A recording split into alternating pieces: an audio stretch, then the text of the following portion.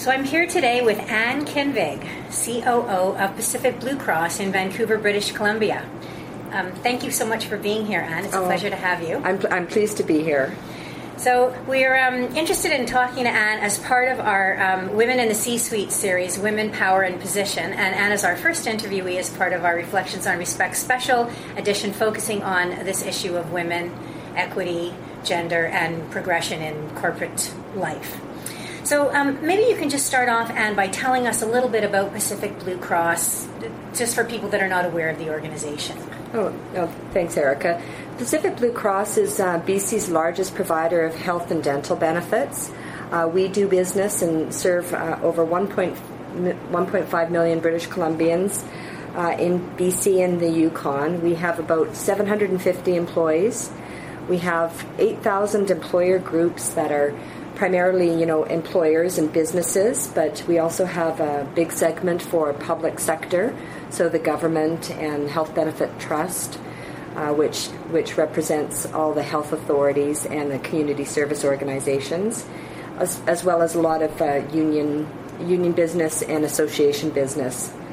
But in addition to our group business, we also have 60,000 individual plan customers, so we provide individual health and dental and travel products. So that gives you a bit of scope around what we do in terms of our block of business. Wow. Okay. Now you are the Chief Operating Officer. I am. And because the focus of this series is really about women and progression into these kinds of positions, it would be really helpful, I think, for us to have a sense of how you got here, what was your journey, just sort of the steps that you took in your career to get to the place that you are, which is obviously a pretty, I think, impressive accomplishment for anyone, and particularly, I think, these days for a woman. Yes, it's been an interesting journey for me. I actually have HR labor relations background. So I worked at Canadian Airlines in a labor relations capacity before coming to Pacific Blue Cross, and for 13 years I've held the position prior to this one as Vice President Human Resources. And so really my professional background is an HR professional, but I moved into the Chief Operating Officer position in July of 2011, and it's just been a great shift for me. And I never expected my career to take the path into a senior operations position. And it was really through discussion with my CEO a number of years ago, maybe 3-4 years ago, and he was starting to contemplate the succession plan for his position. And he asked me if I was interested, and I laughed. I thought, well, no. I said, that I can't do that job. And it was really through a lot of dialogue with him where he was actually very encouraging and prodding about, well, why don't you think you can do it? He saw in me a lot of potential. And my initial instinct was that I didn't have sufficient financial savvy. Okay. And I think that could be true of other women.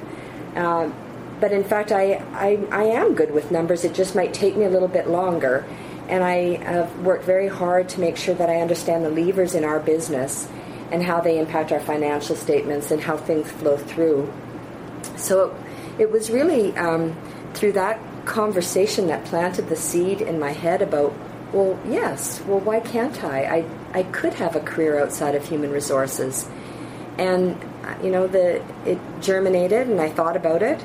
And I've been, for the last 3 years, actively engaged in a significant development plan. I've done a number of things, including making sure I have a really good understanding of our financials, and a few other things. I've just completed my certification for ICD.D, which is through the Institute of Corporate Directors, which gives me great governance insight.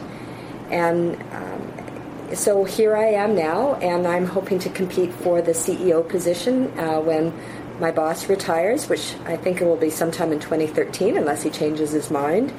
And I don't know if I'll get it, but I'm certainly working towards being better able to compete for that position. Okay. Now, I just want to pick up on something that you said when he offered you the position and you said, oh, no, I can't do that job. So was it just simply because it was a shift from what you were thinking of yourself as? Because I think, when we think about women and career progression and maybe compare that to men, it could be, I think, and I think the research shows this, that women often do limit because of, I think, the limits we put on ourselves. So was it because you didn't have the financials, or... Well, I think, as you say, it was I sort of stuck myself in this box, and it had never crossed my mind. And so when he was questioning and prodding me, it was my natural instinct is that no, I'm not capable of doing that, and so I was really limiting myself, but. Yeah. When I thought about it, so it was really over a period of 6 months before I committed that I was prepared to go on this journey wherever it may take me. It was really that period of time where I just had to kind of change my self-talk. It was like, no, I'm capable. Right. And I think that's really an important point for women, particularly women that are interested in progressing in their career in any fashion. I think is one to watch our self-talk, because I think if you'd ask sort of a typical man and typical woman, I think a man's reaction would be quite different. Sure, I can do that job, whereas I think as women we tend to think, oh no, I can't. So I think that's a really good learning point for women is we need to maybe be our own advocate and not be working against ourselves. I agree with that. I think the other thing that's important to stress is that for individuals who are in positions of power like CEOs and COOs, it's really important for them to initiate those kinds of conversations for individuals, particularly women and members of visible minorities that might not self-identify for these kinds of higher positions in an organization. And because it was that conversation, your CEO, that decided to engage in that discussion that then allowed you to make this journey, and obviously it's turned out really well, both for you and the organization. Yes, and that's true, and I think that is one of an area that needs improvement, is that women don't sell themselves. So a male probably would have said, oh, or expressed an interest and taken the initiative to do that, whereas women kind of stand back, and I think you need to identify what you want and you go for it. Right. So that leads us kind of into the next thing I wanted to ask you about, which is, how has gender, because obviously you're a woman, how do you think that has affected your career progression, if at all? Has it helped? Has it hindered? What would you say, how do you think sort of gender and has influenced your career? I don't think that gender has influenced my career, except when I reflect on my career early on. I do believe that women who are sort of at the beginning or mid part of their career need to work harder than men to demonstrate their worth. So I put in lots of hours, and I really focused on getting results, whereas it seemed my male counterparts didn't kind of have to work quite as hard. But I can't say that gender has impacted me later on in my career. I think that was an issue earlier on in my career. So when you say you have to work harder, do you think it's just because there's more of a willingness to sort of believe that men can do it, or is it that women think where is that coming from? Is it that women think they have to work harder to prove themselves, or is it actually people expect more? That's an interesting question. I'm not sure I know what that's about, except that maybe it's self-imposed. But early on in my career, I did see wage discrimination. Oh, really? Certainly, so I've experienced that, and I think part of that is whether or not you're promoted from within versus being recruited externally, and they're sort of the philosophy of the employer. But to demonstrate my ability, I do think that I put in a lot of hours, and perhaps that was my own bias. So when you say you experienced wage discrimination, you mean there were people in comparable positions to yourself that were men that were getting more money? Yes. Okay. Well, And I mean, that is born in the research because it's fairly typical. Yeah. And, some people would argue it's because men negotiate a higher salary, but others would argue it's simply the way of the world, is that the assumption is men get paid more because they're men. Either that, and perhaps exacerbated by the fact that women, just like we were talking about, asserting your interest in a different position, perhaps don't assert themselves with respect to salary as well. Okay. So I think one theme that's already coming out pretty clearly is that one of the things that may be impacting women's progression is their own behaviors, our own behaviors, our self-talk, and then our unwillingness to speak up for ourselves, our unwillingness to say what we need to self-identify. So I think these are all really important things for women to be aware of in terms of how we can support ourselves, stepping into our own power to be able to, progress our careers. Because it's always easy to point, to external factors and say, well, it's that or that or that. It's that thing that's preventing me. But it's helpful, I think, if we can start with ourselves and say, am I doing everything I can?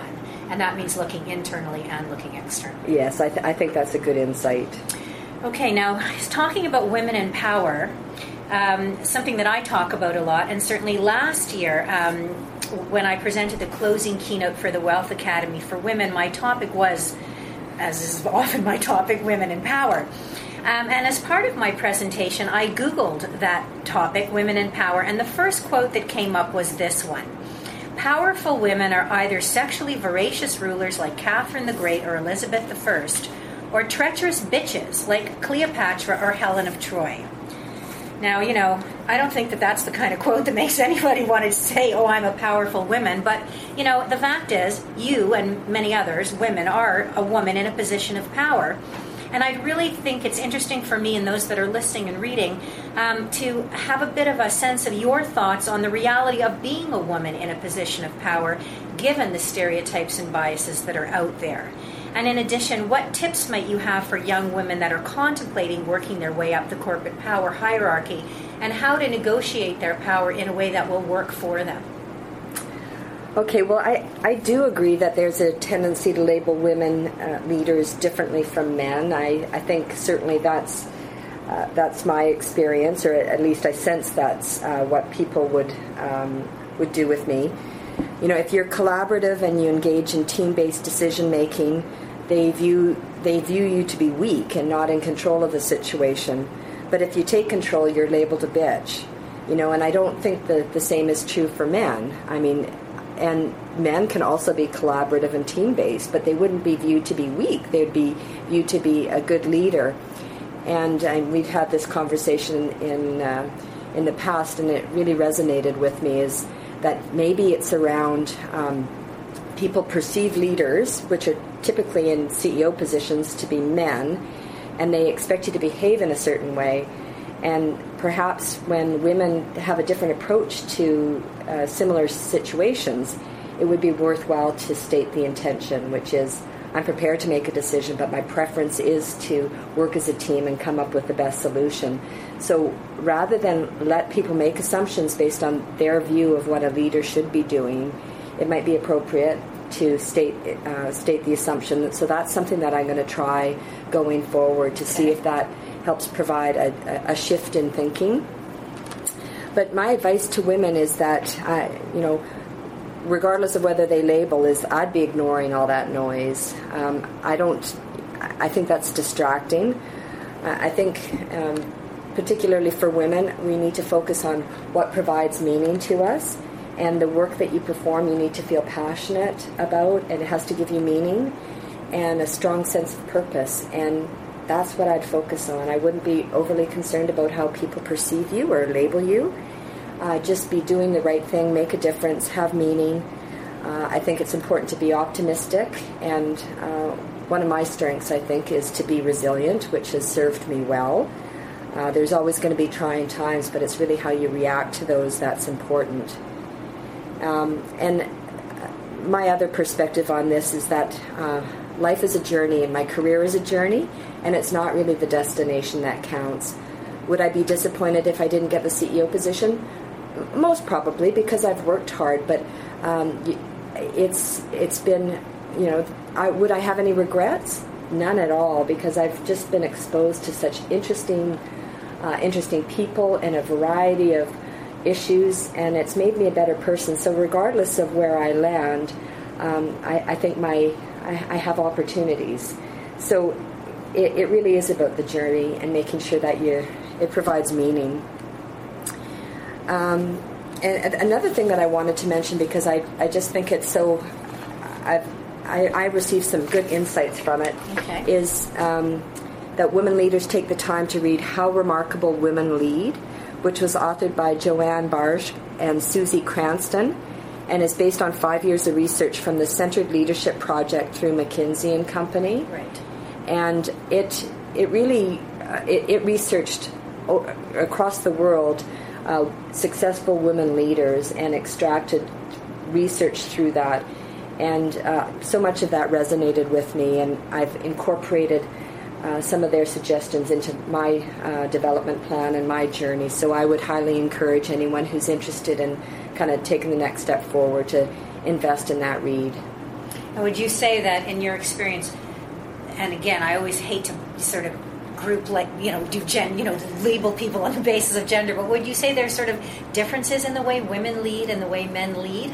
Oh, absolutely. I think there are. And would you say it's gender-based? Is it just is it because women are women and men are men, or is it their experience, or what do you think that's due to? I think there's some underlying gender differences that make us lead a little bit differently. It doesn't mean that it's mutually exclusive, right? But I think there are some differences. And I think, as we go forward and develop a leadership lexicon, it's really about looking at the qualities of leadership that work, being collaborative, or being able to make a decision. Those are both important things for leaders to be able to do. And it's whether you're a man or a woman, I think you probably want to have those tools in your toolkit, so to speak. Right. and not label them. But, I think it's interesting when you say collaboration is viewed as weak because you're a woman and you're engaging in that, and it seems to suggest that you're not able to make a decision. I think that's sometimes how it's viewed. Yeah, which is just, it's interesting because I guess that goes back to a stereotype or a misperception or a bias that women are indecisive. I don't know what is at the root of it. And I don't know where that comes from, but it's interesting. So I guess, one of the other things we want to be aware of in our journey is to be aware of those myths and stereotypes and say, is this true? And then I think your point about clarifying your intention is probably really helpful, so that people are aware of why you're making whatever stylistic choices you are, whatever choices you're making around your leadership style.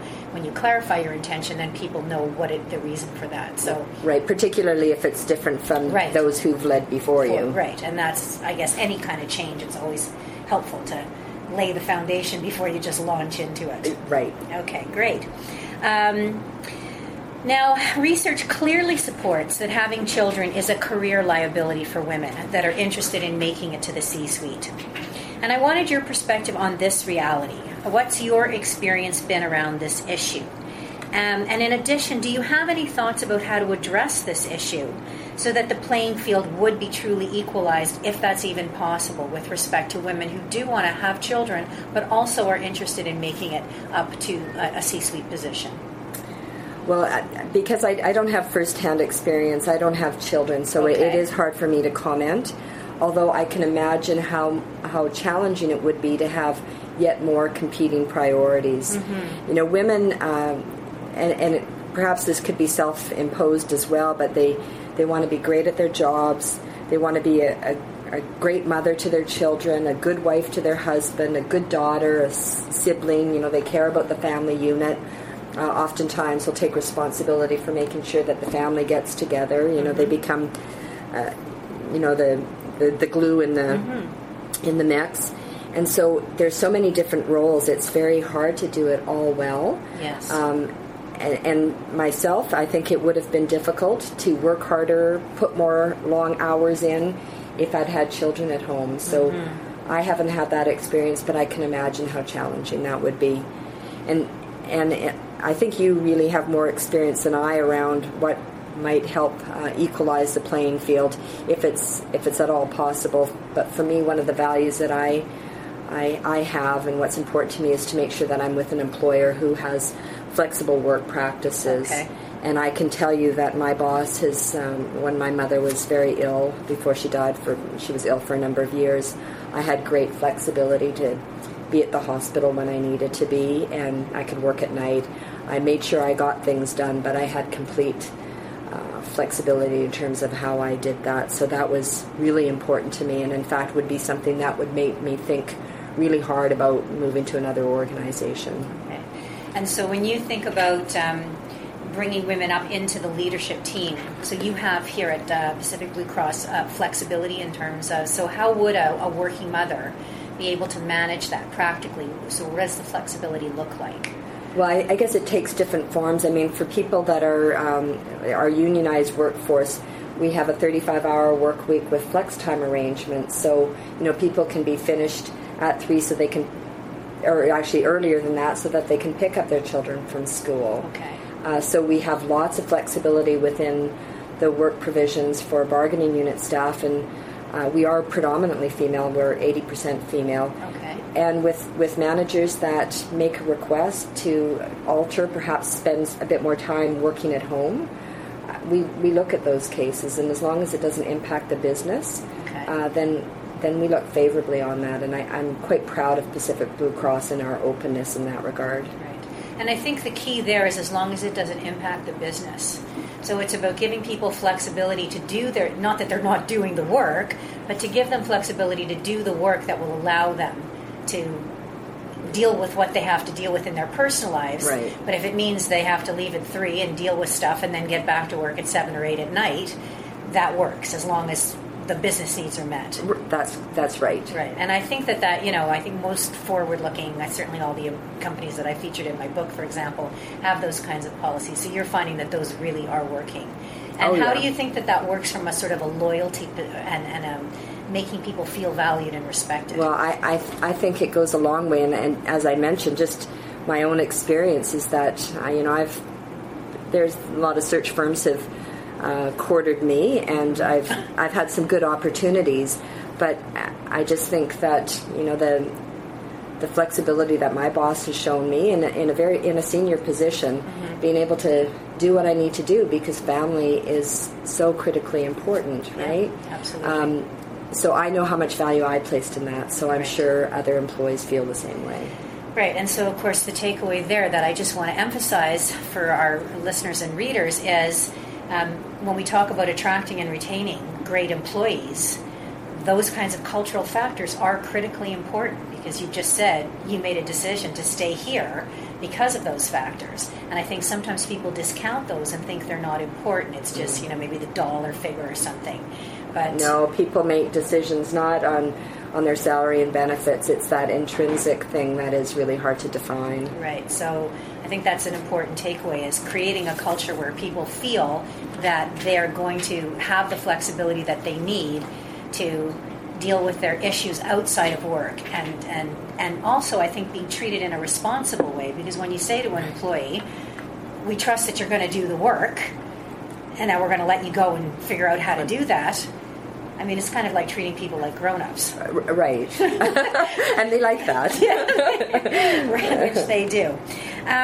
All right. Now, as you know, I spend a lot of my time dealing with issues of disrespect, and in particular harassment and bullying in the workplace. And the statistics, unfortunately, are that women are overwhelmingly targeted in these kinds of complaints. And you just said you've got 80% women here in your workforce. And particularly when it comes to bullying, it's women that tend to bully other women in most of those cases. And I think, my experience, actually, I know that this relates back to the dynamic of power that we were talking about earlier. And I wonder if you could share some of your experience with these kinds of issues in terms of this. I think, again, what happens, why, if you've had any experience, why you think it would be that women might bully other women, and if you have any ideas about how to shift this reality for women at work. Well, I think I'll leave it with you to explain why women bully women. I know that to be true. That's true in our workplace, and I don't know why. I find it quite shocking, actually. Okay. But you've seen it. Absolutely, I've seen it. In fact, I don't think I've ever seen, a man bully a woman. It's always a woman bully a woman. And, this psychologically healthy workplace is very important. And, of course, there's a lot of research and work going on in that regard. There's a number of things happening around some voluntary standards to improve mental health and the psychologically healthy workplace. But so the approach that we've taken, and we participated, one of the first actually pilot group to do the Guarding Minds at Work survey, which identifies 7 different categories, I think it's 7, where you could help focus areas of improvement to make your workplace healthier. Okay. And one of our lower scores was on a respectful workplace, and this links to our predominantly female workforce and women behaving inappropriately with other women and making them uncomfortable and causing distress. And it's sometimes challenging. It is challenging dealing with inappropriate behaviors between coworkers from a manager's perspective, because oftentimes they don't know what's happening, and they're only aware when the damage is done. So someone has gone on sick leave or disability. So oftentimes, particularly if you don't have lots of managers around, you don't even know what's going on, and people remain quiet. But even when the manager is aware, it can be hard for them to manage, as it's not really linked to their work performance, say their productivity or their outputs. It's about their behavior within a team, and for a number of reasons, I think that's more challenging for managers to deal with. But where I think you need to be as an employer is make sure that managers are aware that you expect them to deal with it. There's zero tolerance around disrespectful behavior, and make sure that they're provided with training and support so that they do deal with it. Because, in fact, that can really change the dynamics of a team when there's unhealthy behavior. Mm-hmm. And that has to be dealt with just as much as a work performance issue. Right. And do you find that it's more difficult for women managers when they're managing a team of women? I think that it really depends on the skill of the leader in that regard, and that's not gender based. But I do believe that predominantly female workforces can be more challenging to manage. Okay. And sometimes it's helpful to have more balanced gender mix in the department. Okay. So just curious, what is it about groups of women that you think makes them more difficult or challenging to manage? And we're not gender bashing here, we're just exploring the theme. Well, what comes to mind is catty, but I don't know how to describe that. But they don't act sometimes even mature women don't act very mature. Right. Yeah. They don't know how to resolve conflict. They pick on one another. They gossip. Mm-hmm. Actually, gossiping's been an issue in the workplace, which we've tried to deal with, but it's challenging. Yeah. But it's very harmful. Yeah, absolutely. And that, goes back to, I just actually tweeted an article, Mean Girls at Work, because this is an ongoing issue, just about why women do, look at other women, and even looking at Hillary Clinton and make comments about what she looks like or her hair, and why is that relevant? Right. But it's kind of what women do. And again, I think it's about us taking a step back and saying, are these behaviors we really want to embrace, and how are these behaviors serving us? Or are they just behaviors that are habitual that women engage in without really thinking about it, and what's reinforcing those behaviors? So so I think starting conversations and dialogues about who we want to be as women in a workplace. I think that would be quite helpful, because I think it's probably to a large part habitual. Mm-hmm. It's just kind of what we've done. Right, and it's reinforced in the media. Right. There was a documentary that Oprah's network, the O Network, just did called Misrepresentation, about the misrepresentation of women in media, and it focused on exactly that issue, which is how you have a prominent woman like Hillary Clinton, and the article focuses on what she looks like, her hair, or her dress. Whereas if she was a man, nobody would be talking about those things. Right. And that then reinforces or I think encourages that kind of discussion between women, whereas we look at each other and start, there's an interest in criticizing each other or, finding reasons to criticize each other on the basis of those kinds of superficial things like our appearance, rather than looking at the work content. and having a discussion more on that issue. So, I think that's relevant and certainly important to be thinking about. And also, I think it's important for whomever to realize that if you have groups of women in a workplace, it is going to be different. Gender makes a difference. It does. So it is important to have a different approach, and it's not prejudicial or discriminatory to say we want to act differently. In fact, that is a respect of diversity. It's looking at how difference affects the workplace and then reacting accordingly. I agree, and it's no different from having different strategies from a generational perspective. Absolutely. Is that you're going to treat Generation Y different than the baby boomers. Right. So there's no difference. Yeah, and so I think I think sometimes, particularly with men or male managers dealing with, they're concerned that if they sort of start thinking about it as from a female perspective, they're going to be labeled as discriminatory. No, it's simply looking at the difference and saying, how is this difference manifesting, and what does this mean? How, when you talked about being responsive, as one of your resilient. Yeah. So I think that's part of it, is sort of saying, okay, well, I'm in a different situation now. How do I deal with this? Mm-hmm. And sometimes it's maybe finding out a little bit more about who are these people and how do they act and how do I need to adjust. Right. Yeah. All right. Now another question I wanted to finish up with here would be, if you were able to speak to a group of male CEOs of Fortune 500 companies, what would you most like to say to them around this topic of women, leadership, and power? And then if you could also comment, if you could speak to an ambitious group of Gen Y women, what would you most like to say to them? Well, the group of male CEOs is a bit of a challenging question for me, because I don't think I would address an audience of male CEOs regarding gender differences. To me, that would sound a little bit like whining. Okay, when you say it would sound like whining, what do you mean by that? Well, it's